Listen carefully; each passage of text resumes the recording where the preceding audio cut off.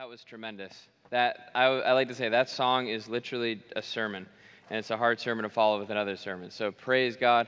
Thank you, Jared. Jared is a mentor of mine, tremendous guy, and I admit I struggle with a tad bit of envy when I hear him sing. It's like lawyer sings, it's just he's got it all. But Revelation chapter 5. Revelation chapter 5. I bring greetings from the corner of the parking lot. North Davis Highway, University Drive, intersect, and there we are in the Corners building. And it is a privilege to get to bring greetings from there. There's Crossers students all over the auditorium. They bring their greetings as well. I've got, yeah, there they are right there. Noah's the man. Thank you, Noah. Hey, I want to give honor to two different people today. Scripture says to give honor to where honor's due. Number one is our pastor, our shepherd. He has, number one, been a catalyst for what we see happening at the Corners, in Crossroads, but also just he's shepherded our hearts. He's led us, and even through this hard time, he's been our shepherd. So just put your hands together, honor pastor together.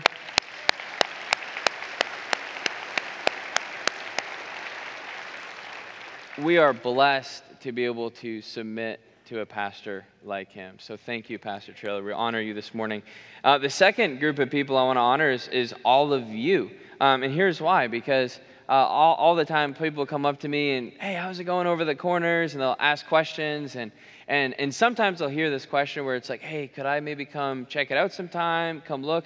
And I always respond, well, yeah, you bought it, Like, it's the generosity of the people of God who makes it possible. So thank you from the bottom of my heart. I just want to look in as many eyes as possible and say thank you for investing in the next generation. Thank you. I want to honor you for that.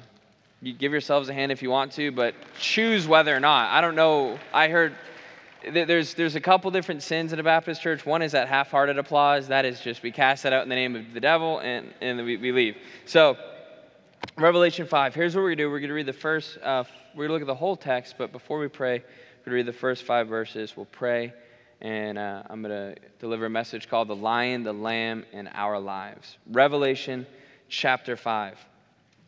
Then I saw on the right hand of him who was seated on the throne a scroll written within and on the back, sealed with 7 seals.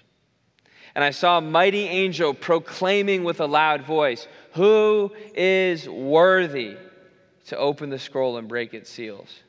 And no one in heaven or on earth or under the earth was able to open the scroll or to look into it. And I began to weep loudly because no one was found worthy to open the scroll or to look into it. And one of the elders said to me, "Weep no more." Let's pray. Father, we are here as your people gathered, and we just want to hear the word of Christ this morning.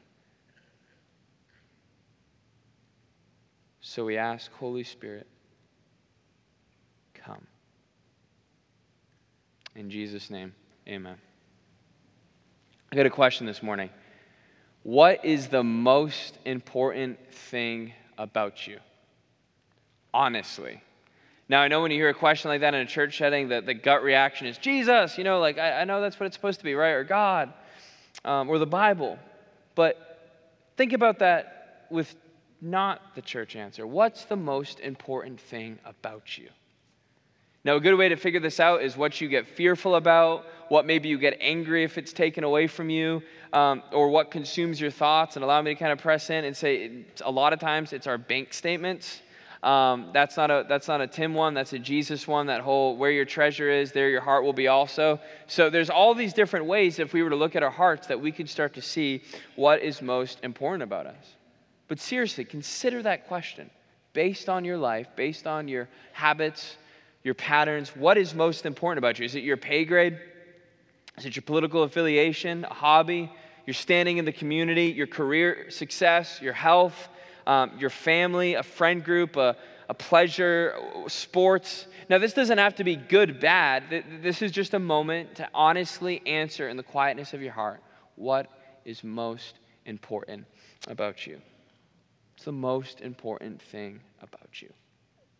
A Chicago area pastor, A.W. Tozer, wrote a masterpiece in the 60s entitled The Knowledge of the Holy. And in it, he has a bit of a provocative statement. He says this, listen to this: what comes into our minds when we think about God is the most important thing about us. And I would say, well, that's quite a claim, Pastor Tozer, right? But seriously, consider that. Consider that. What your vision of God is, who you believe him to be, what you think he is like, what you envision of him when you sing songs to him or listen to sermons about him or pray to him. It's the most important thing about us. And for a simple reason, our vision of God will completely shift how we live. Like if you're convinced that God is kind of an absentee father who occasionally rains down blessings from the sky to make up for his periods of absence, you will not draw near to him in prayer. If you think God is simply some type of tyrant in the sky with a planet-sized hammer to play smash-a-mole on anybody who would step out of line, you will live in fear, shame, and guilt. If you think that God is maybe more like a leadership coach or a self-help guru who is just there to cheer you on so you can meet your dreams and your visions, you will live your life as you wish and tack him on at the end of your success. Kind of like a Grammy artist stepping up and saying, look, praise God for the song, and it's about his one-night stand, right? You just tack him on to whatever you already are doing. If you think of God as similar to a politician or a president or in that way, you'll try to go along with what he says, kind of fit under the mold, but you'll have no relational dynamic in your life. All these different visions of God will shape us, and I could go on and on and on. But I want to simply say this: we have the tendency to mold God in our image, to shape him around our preferences, our own self-made vision. But this is dangerous because a right view of God transforms us, but a wrong view of God deforms us. Your vision of God is the most important thing about you. So my message is really, really, really, really simple this morning. I just want us to look at Jesus together. To come again, to look at our Savior, to let our minds, our hearts, our souls, our imaginations be shaped by the vision of Jesus in Revelation 5. And my prayer is simple, that you would see him with clarity so that you can respond with total allegiance and devotion. And I just want to say, wherever you are on your journey with Jesus, whether you've been saved for decades, I would want you to see him again afresh. Whether you come and you're honest, you've never come to that point where you've bowed down to Christ, I want to show you who the Jesus of the Scriptures is so that you can respond in faith and repentance in just a few minutes. For those of you who may be disillusioned with Jesus and the church, you're on the fence, I invite you to come look at him. Him, not us, not the church. I invite you to come look at him this morning.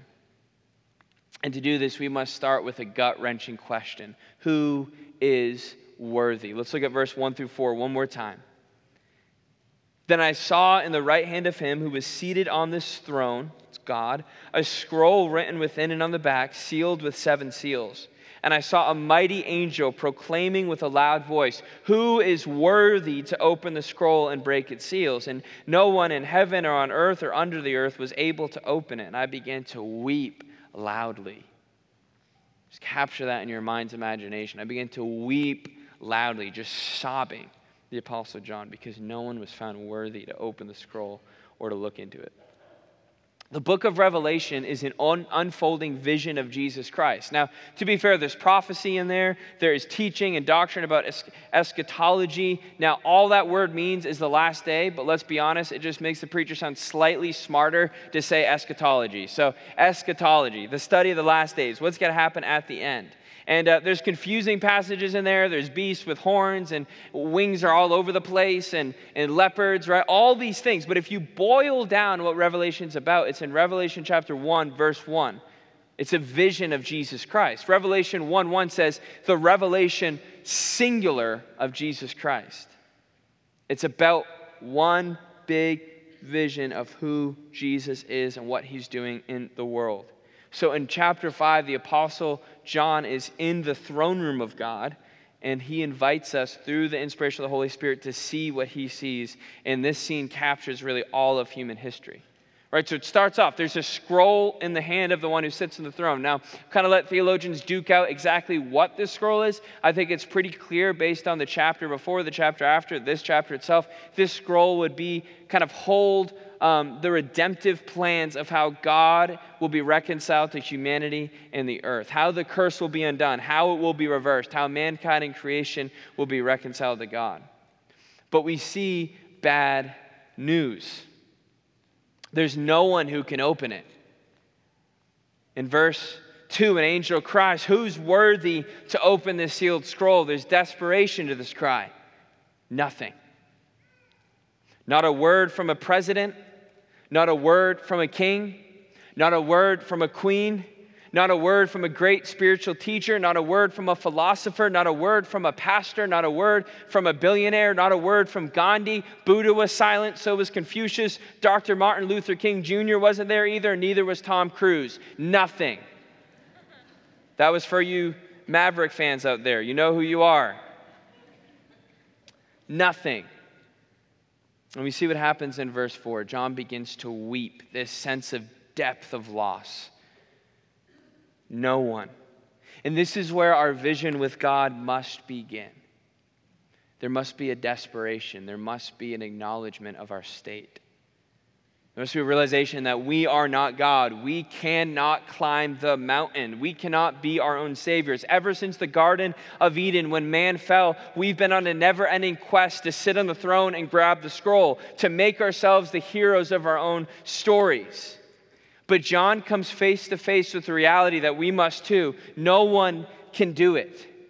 Friends, let me say this gently but firmly. You are not worthy to sit on the throne. I am not worthy to sit on the throne. We can dress up. We can put pasted on smiles. We can hold things together occasionally if things fall just in place. But at the deep root, the truth is simple. We are sinners. We've turned against God. So necessarily, we can never be the solution to our own problems because we are the originator of our own problems. We are not worthy.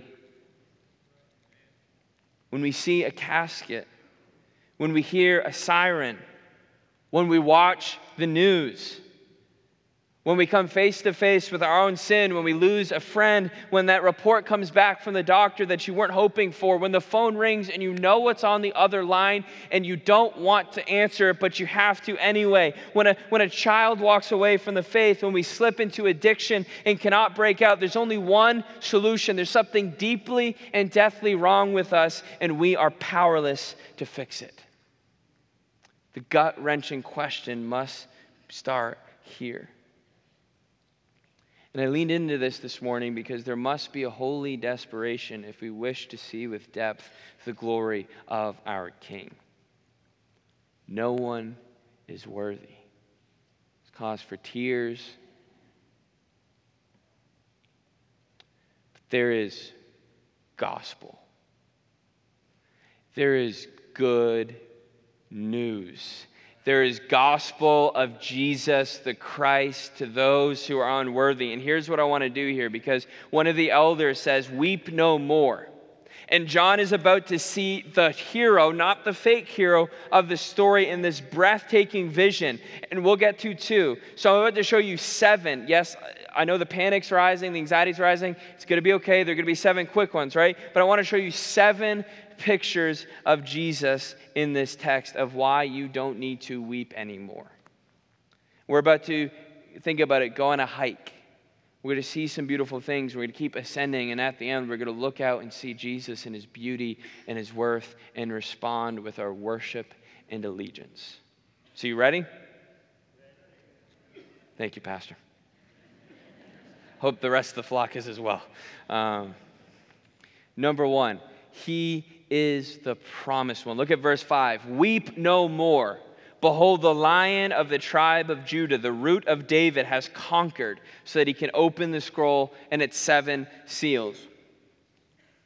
First picture of Jesus we see is that he is the promised one. There's all kinds of prophetic imagery here, right? For centuries, Israel had to look forward to its coming king, its coming Messiah. There's a reference to Genesis 49 here. There's a reference to Isaiah. He would come through the lineage of David. This root, this lion, this conquering lion would come. And he was the one promised for centuries. He was the lion that would come to make all things right. Now, this is important for one main reason for you this morning. God keeps his promises. Jesus is the flesh and blood example of why we can trust God. He said he would come, and he came. He said he'd come to conquer, and he did. The lion was not absent to the lion's promise. He came. We know more. The one who promised has shown up and made good on his word. He put skin and bones on. The Lion of the tribe of Judah has arrived. I love how C.S. Lewis says it. He says, Christianity is the story of how the rightful king has landed. Here's the reminder for your life. He can be trusted. He can be trusted.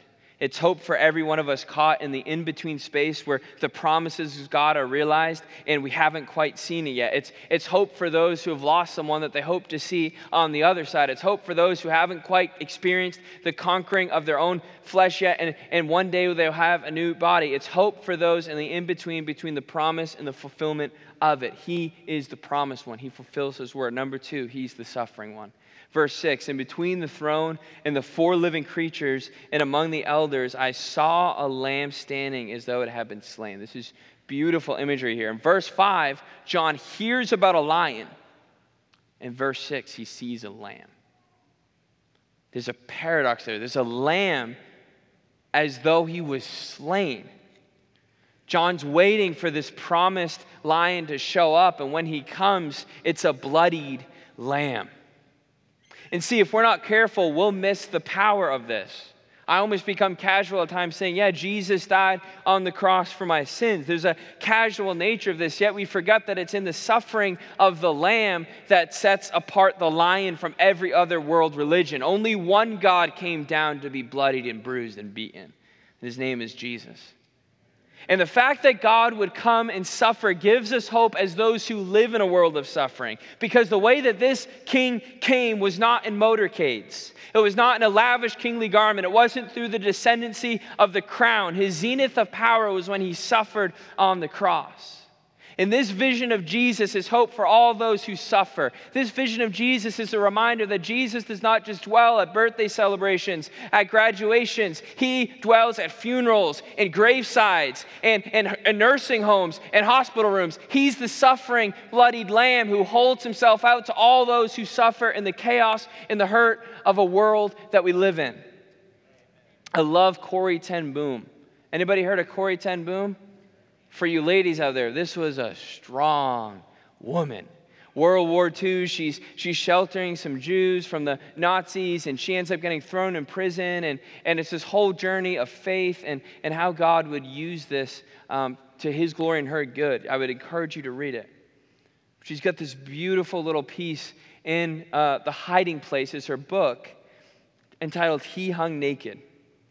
And in it, she tells the story of what would happen is tragically and shamefully, her and her sister Betsy would be made to, with all the other women in this concentration camp, be stripped of every shred of clothing and then be made to walk in front of the Nazi guards to be examined, make sure they weren't carrying things. And it was shameful, and it was disgusting, and it was suffering to the worst level. She says this, how could there be any pleasure in these stick-thin legs and hunger-bloated stomachs? I could not imagine. Surely there's no more wretched sight than the human body, unloved and uncared for. She goes on, she says, I couldn't see the necessity for the complete undressing. When we finally reached the examining room, a doctor looked down each throat, another, a dentist presumably, at our teeth, a third in between each finger, and that was all. And then we were made to troop away down the long, cold corridor and picked up our X-marked dresses at the door. But it's one of these mornings while we're waiting, shivering in the corridor, that yet another page in the Bible leapt into life for me. He hung naked on the cross. The paintings, the carved crucifixes showed at least a scrap of cloth. But this, Corrie says, I suddenly knew was the respect and reverence of the artist. But on that Friday morning when he was crucified, there had been no reverence, no more than I saw in the faces of the guards around us now. So Corrie turns to her sister and says, Betsy, they took his clothes too. And ahead of me, I heard a little gasp. Oh, Corey. And I never thanked him. The hope for sufferers is that there's a lamb who was not apart from suffering, but who stepped into it. He is our sufferer. Any sufferers in the room this morning? Jesus suffers with you. Number 3, he's the reigning one. Verses 7 and 8. And he went and he took the scroll from the right hand of him who was seated on the throne. And when he had taken the scroll, the 4 living creatures and the 24 elders fell down before the Lamb, each holding a harp and golden bowls of incense, which are the prayers of the saints. So Jesus did not lose to suffering. He tasted of suffering, but then he triumphs over it. He didn't lose to death. He goes and he grabs the scroll from the right hand of the Father as the rightful heir to the throne. This is a reminder that Jesus is victorious over death. He's not defeated by it. Rather, he flips it on its head and makes it work for him. And there's imagery in verse 6 that I skipped over because I knew this point was coming. It says in verse 6 that this reigning one was a lamb standing as though it was slain. Slain people don't stand. But this lamb, though bloodied and bruised and bearing the marks of murder and crucifixion, was not on the ground in a posture of defeat. He is standing in power. And I love earlier in the book of Revelations, chapter 118, this is one of my favorite verses in all of Scripture. Jesus says this, he's speaking in Revelation 118. He says, I died, and behold, I am alive forevermore, and I have the keys to death and Hades. I don't know if you understand grammar or punctuation, English, all that good stuff that most of us have studied. You don't usually put comma after death. It's usually a period, or if it's a really evil person, an exclamation point. For every other human, every other leader in human history, everybody else who tried to crawl up on that scroll, on that throne and grab the scroll, death was a definitive period. But for our Jesus, it was a comma. I came here to tell you this morning, brothers and sisters, that kings come and kings go. Empires rise and empires fall. Presidents are elected and presidents finish their terms. Celebrities rise to prominence and celebrities fall. Economies rise and economies fall. The grass withers, the flower fades. One king reigning stands at the center of history. One king ascends to the throne, grabs the seal, puts death to death, and sits at the right hand of the Father. I died, comma. We have a reigning king. He is the reigning one. And as I was studying this, I couldn't help but think of the words of the great theologian, Mr. Beaver from Narnia. Because he has a profound truth. This is where we tend to put Jesus in a safe box.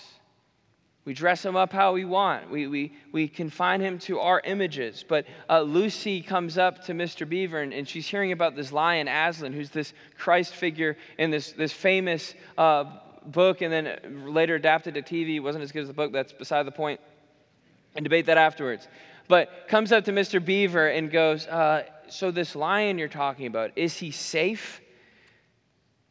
And Mr. Beaver turns to Lucy and says, safe? Whoever said anything about safe? Of course he isn't safe, but he's good. He's the king, I tell you. He's the reigning one. Number 4, he's the reconciling one. Verse 9, and they sang a new song, saying, worthy are you to take the scroll and to open its seals, for you were slain, and by your blood you ransomed, you bought back, is that language there, for God, for every tribe and language and people and nation. And I love this because after this suffering but reigning king is shown, these 24 elders start worshiping. And I believe these 24 elders are a picture of all saints, mainly because of chapter 4, verse 4. If you want to do your homework, look at the way that they're clothed, look at what they're singing about, right? To me, that's what I think it is. But regardless, it's this all-out praise to this promised suffering but reigning lion lamb, Jesus. And they start to sing about reconciliation. They start to talk about this whole idea of being bought back from the slave market of sin, about being bought back from the power of Satan, about being reunited to relationship to the Father. But I want you to see 2 different types of reconciliation in this passage. There's vertical reconciliation to God, But then there's horizontal reconciliation between mankind. Here's what I mean. First, vertical. It says, by your blood you ransom people for God. Jesus is the great reconciler between God and man. And this is important because the entire goal of Jesus is to get you back to the Father. See, forgiveness, deliverance from the penalty of sin, being saved from hell, these things are marvelous, but they're all getting things out of the way so that you can get back to God. That's what reconciliation means. Jesus gets you back to God. Jesus didn't just buy your salvation, he bought your entrance into the Father's house. Reconciliation. Number two, though, horizontal reconciliation. Look at this beautiful language in verse 8. It says, from every tribe and language and people and nation. Jesus reconciles us to God, but then he starts bringing us back into relationship to others through his blood. This is beautiful. This is a picture of people from every tribe, ethnicity group, language, nation, all gathered around the flaming center of Christ. See, the beauty of this is that Jesus died to construct a new family. Jesus didn't die so that you could attend church. He died so that you could belong to a family. So the beauty is not that these people are gathered together as people who would ordinarily hang out based on age, life stage, hobbies, or nation, or political affiliation, or ethnicity, or background, or personality type. No, the goal here is not that a bunch of people who are alike come together to celebrate Jesus. It's that a bunch of people who have nothing to do with each other come together around Jesus. This is what reconciliation between God and man is. That's why we're a multi-generational, multi-ethnic, multi-financial bracket, all, you name it, family together. Jesus is constructing a new family. He reconciles us, God to man, but then man to man. I brought my running shoes today. Now, I want you to see in the bottom, just for bragging purposes, they're dirty. Do you know what that means? Your boy's actually been running. So that's just a little brag right there, but I won't show you my times. But anyways, I want to tell you the story of how I got these shoes, because it ties into something we've all walked through together. Many of us lost a dear friend almost 2 weeks ago now, Beth Harris. And I had the privilege to get to know Miss Beth and her husband, Jim, not necessarily just through being pastor's assistant or as someone who did women's ministry. I got to know her as a college student coming up through the Crossroads ministry, and they were just the legends who were there, taking care of kids, serving them, opening their home. And I just got to have this wonderful relationship that I would not trade for the world with my dear sister and her husband. And if you look at pictures of my ordination, my wedding, my wife's baby shower, she was always there. Always there. Jim was there as well. And a couple months ago, I had the opportunity to run the Double Bridge Run. It was 15 kilometers. I ran with Jim. I was going to beat him, dropped the phone. There was some rigging that happened. I won't get into that. He ended up beating me. But beside the point, has nothing to do with the sermon. But it's interesting because it's like, wow, 15 kilometers, you must be bragging. No, if you saw me at church the next day, I was limping around. I was asking for anointing oil on my foot. I was just doing whatever. I'm like, please, someone heal this foot. And it's funny because myself, Miss Beth, and Jim had gone to Waffle House kind of after to celebrate my first big run. And it was awesome because as I'm at Waffle House, the waitress just mistook me to be their son. And we all kind of smiled and laughed because I was like, who wouldn't want to be the son of Jim and Beth, right? So it was just this fun moment. And then later on, Beth came up to me and she says, hey, Jim and I really feel led to buy you your first pair of running shoes. And about a week or two later, they take me to Running Wild, and I start to get fitted. I get these beautiful shoes. And again, the lady working there mistook, Beth and Jim to be my parents. And again, we just smiled and we're like, look, this is the spiritual bond. In many ways, she really was a spiritual mother to me, and Jim, spiritual father. But the question is simply this, because Beth was family. She was my sister. She was my friend. Many ways she was a mentor. But how does an older lady and a younger man become friends like that? Is it because we had all the same friend groups, we had the same hobbies? No, I hold these sneakers as a reminder that Jesus constructs a new family. It's Jesus who can unite generations and people and friends. Jesus did not die, right, to buy your church attendance. He died to introduce you to belonging to a new family. Jesus is the great reconciler between man and God, but between man and each other. Number 5, he's the restoring one. Verse 10, they continue the song. You've made them a kingdom and priests to our God, and they shall reign on the earth. This is beautiful. What this is doing, if you want to write down Genesis chapter 1, verse 27, this is a reference back to the dominion mandate. Basically, this was the original order given by God to man to reign over, subdue, and have dominion over the earth. It was beautiful. It was we were God's partner to cultivate and to reign over the earth that he's given us. We're created to reign, to walk in the garden of the cool of the day, enjoying relationship and surveying what God has given us to have responsibility as heirs of the King. But then sin happened. Whenever I think about the dominion mandate, I always think about my friend John Davey because he works with trees. And there's many times he's told me, like, look, when a hurricane happens, you ain't really having much dominion over those trees anymore, right? Sin comes in and it breaks up this dominion, this beautiful way that we're created to be rulers over the earth. But the picture of Jesus in verse 10 is as the one who brings us back to the garden. Brothers and sisters, I came with good news. I came with gospel of Jesus. It's that he didn't just die to rescue you. He died so that you could reign with him over the earth. We will reign on the earth. You are a kingdom of priests. You are heirs to the promise of the King. You are sons and daughters of the King. You are not saved to sit on the sidelines. You are saved to rule and to reign with Christ in the coming kingdom. He's the restorer. Number 6, he's the worthy one. He's the worthy one. Then I looked and I heard around the throne and the living creatures and the elders the voice of many angels, numbering myriads of myriads and thousands of thousands, saying with a loud voice, "Worthy is the Lamb who was slain.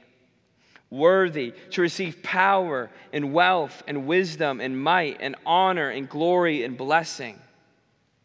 Heard every creature in heaven and on earth and under the earth and in the sea and all that is in them. So he is the worthy one. If you look at verse 12, there's a sevenfold blessing here ascribed to the Lamb who is slain.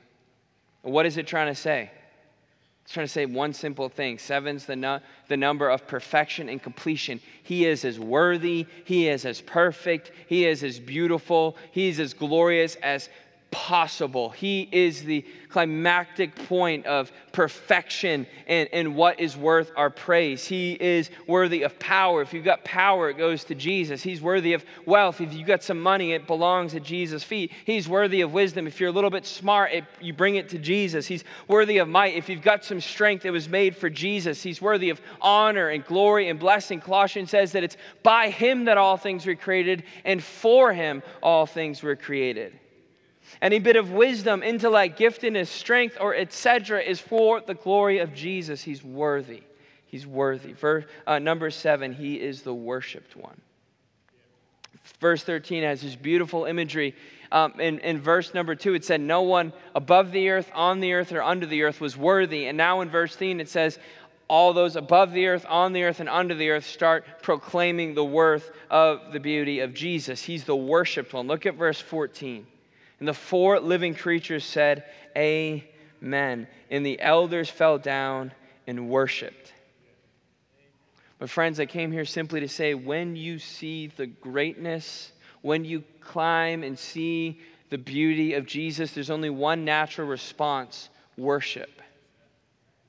There's only one natural response. It's to bow before the one who is worthy, the one who broke the seals, the one who climbed the mountain for us, the one who came down in our place to be slain, the one who is your friend, the one who is the friend of sinners, the one who's the bread of life, the one who is the good shepherd that brings the sheep to the fold, the one who's the Alpha, the Omega, the beginning and the end, the one who will conquer that old liar Satan and his sidekick death with him, the one who will lead to the Father's house for an everlasting feast that won't end at the marriage supper of the Lamb, all those who have come to faith in him. He's the one who sat with prostitutes. He's the one who knelt with sinners. He's the one who forgave tax collectors. He's the one who stood up against those who would rain down injustice on the poor. He was the meek and gentle one in heart. He's the one who said to all, come to me. He's the one who gathers people of every background and nation and tribe and tongue. He is the only one worthy of worship. And when we see him as such, the response is to fall down at his feet. Dr. John Piper says it this way: the human heart was made to stand in awe of ultimate excellence. You were made to admire Jesus Christ, the Son of God. Here's the big idea to take home. Jesus stands at the center of history, and necessarily then he must stand at the center of our life. I want to turn that question to myself and then project it onto you. Who is at the center?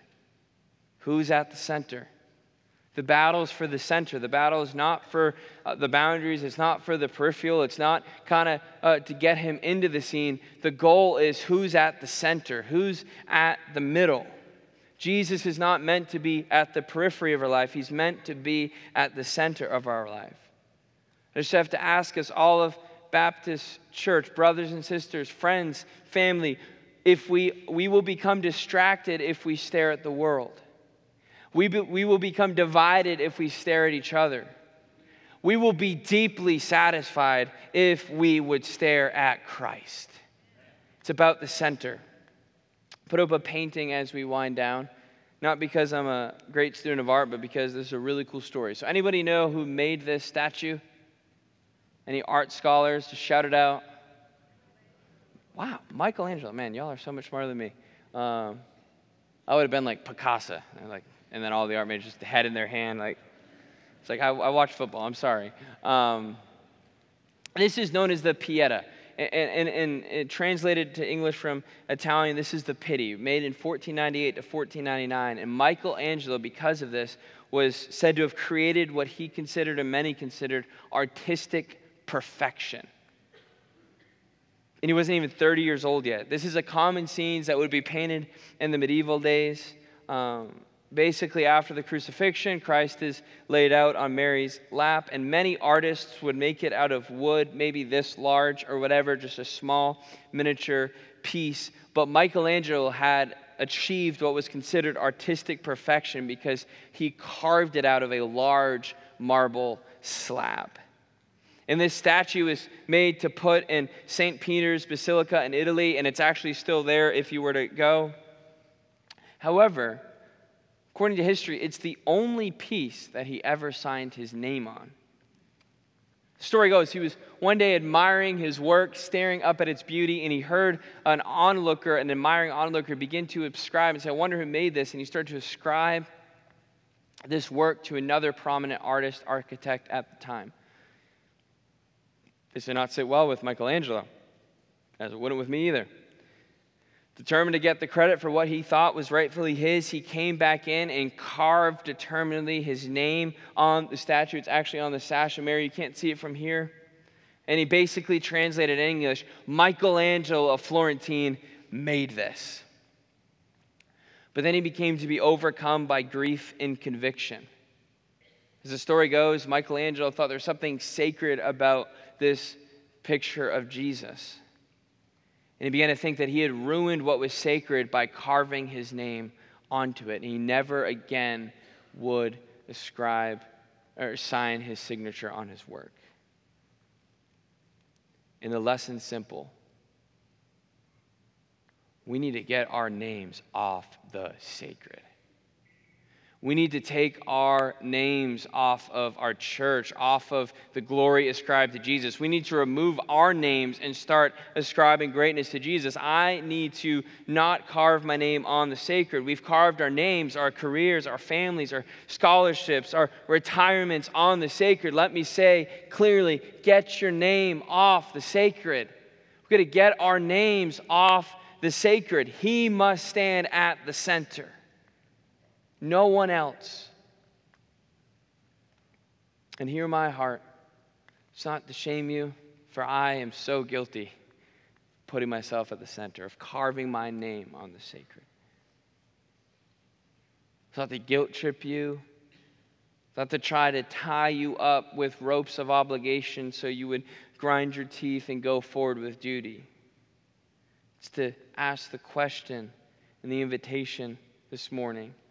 If he's all that we've seen and more, and we don't have him on the center of our lives, the only question to be asked is, why on earth not? He is the center. I said at the beginning that our vision of God shapes us. It's the most important thing about us. And there's this dissonance between what we say we believe about Jesus, but then what we live into. But if we believe he's all of these things, there's only one response, and it's to come to him. I love what Revelation chapter 22, verse 17, because the invitation is going to be clear to anybody in here, regardless of your walk with Jesus, regardless of what your journey is. It's this, Revelation 22, 17. The Spirit and the bride say, come. Come. And let the one who hears say, come. And let the one who is thirsty, anybody in here thirsty today? Anybody need a drink from Jesus? Anybody need satisfaction to your soul? Come. The one who desires, take the water of life without price. Wherever you are, needing to take that first step in following Jesus, needing to come again to the altar and lay your life down before him, needing to say, you know what, I'm tired of living with my life at the center. I'm going to go look at him and see him and stop staring at the world around me, stop staring at the brothers and sisters around me. I'm going to look at my Jesus for all that he is. Jesus has 3 words for you. Come to me. Because he's not only our Savior, he's not only our Lord, he's also the most compelling figure in all of history. And his invitation is the same for everyone in this place this morning. Come to me. Amen, Tim.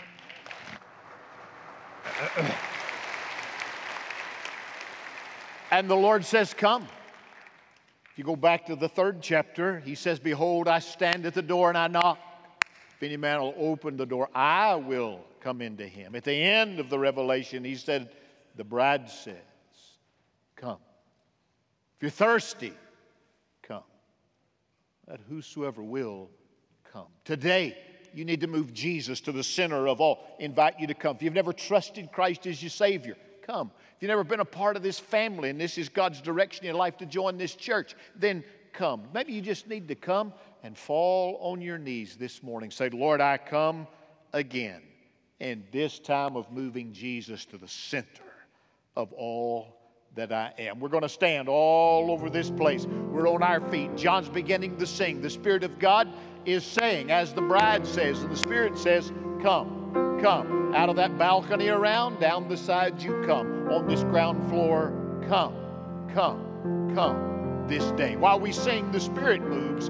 You come just now.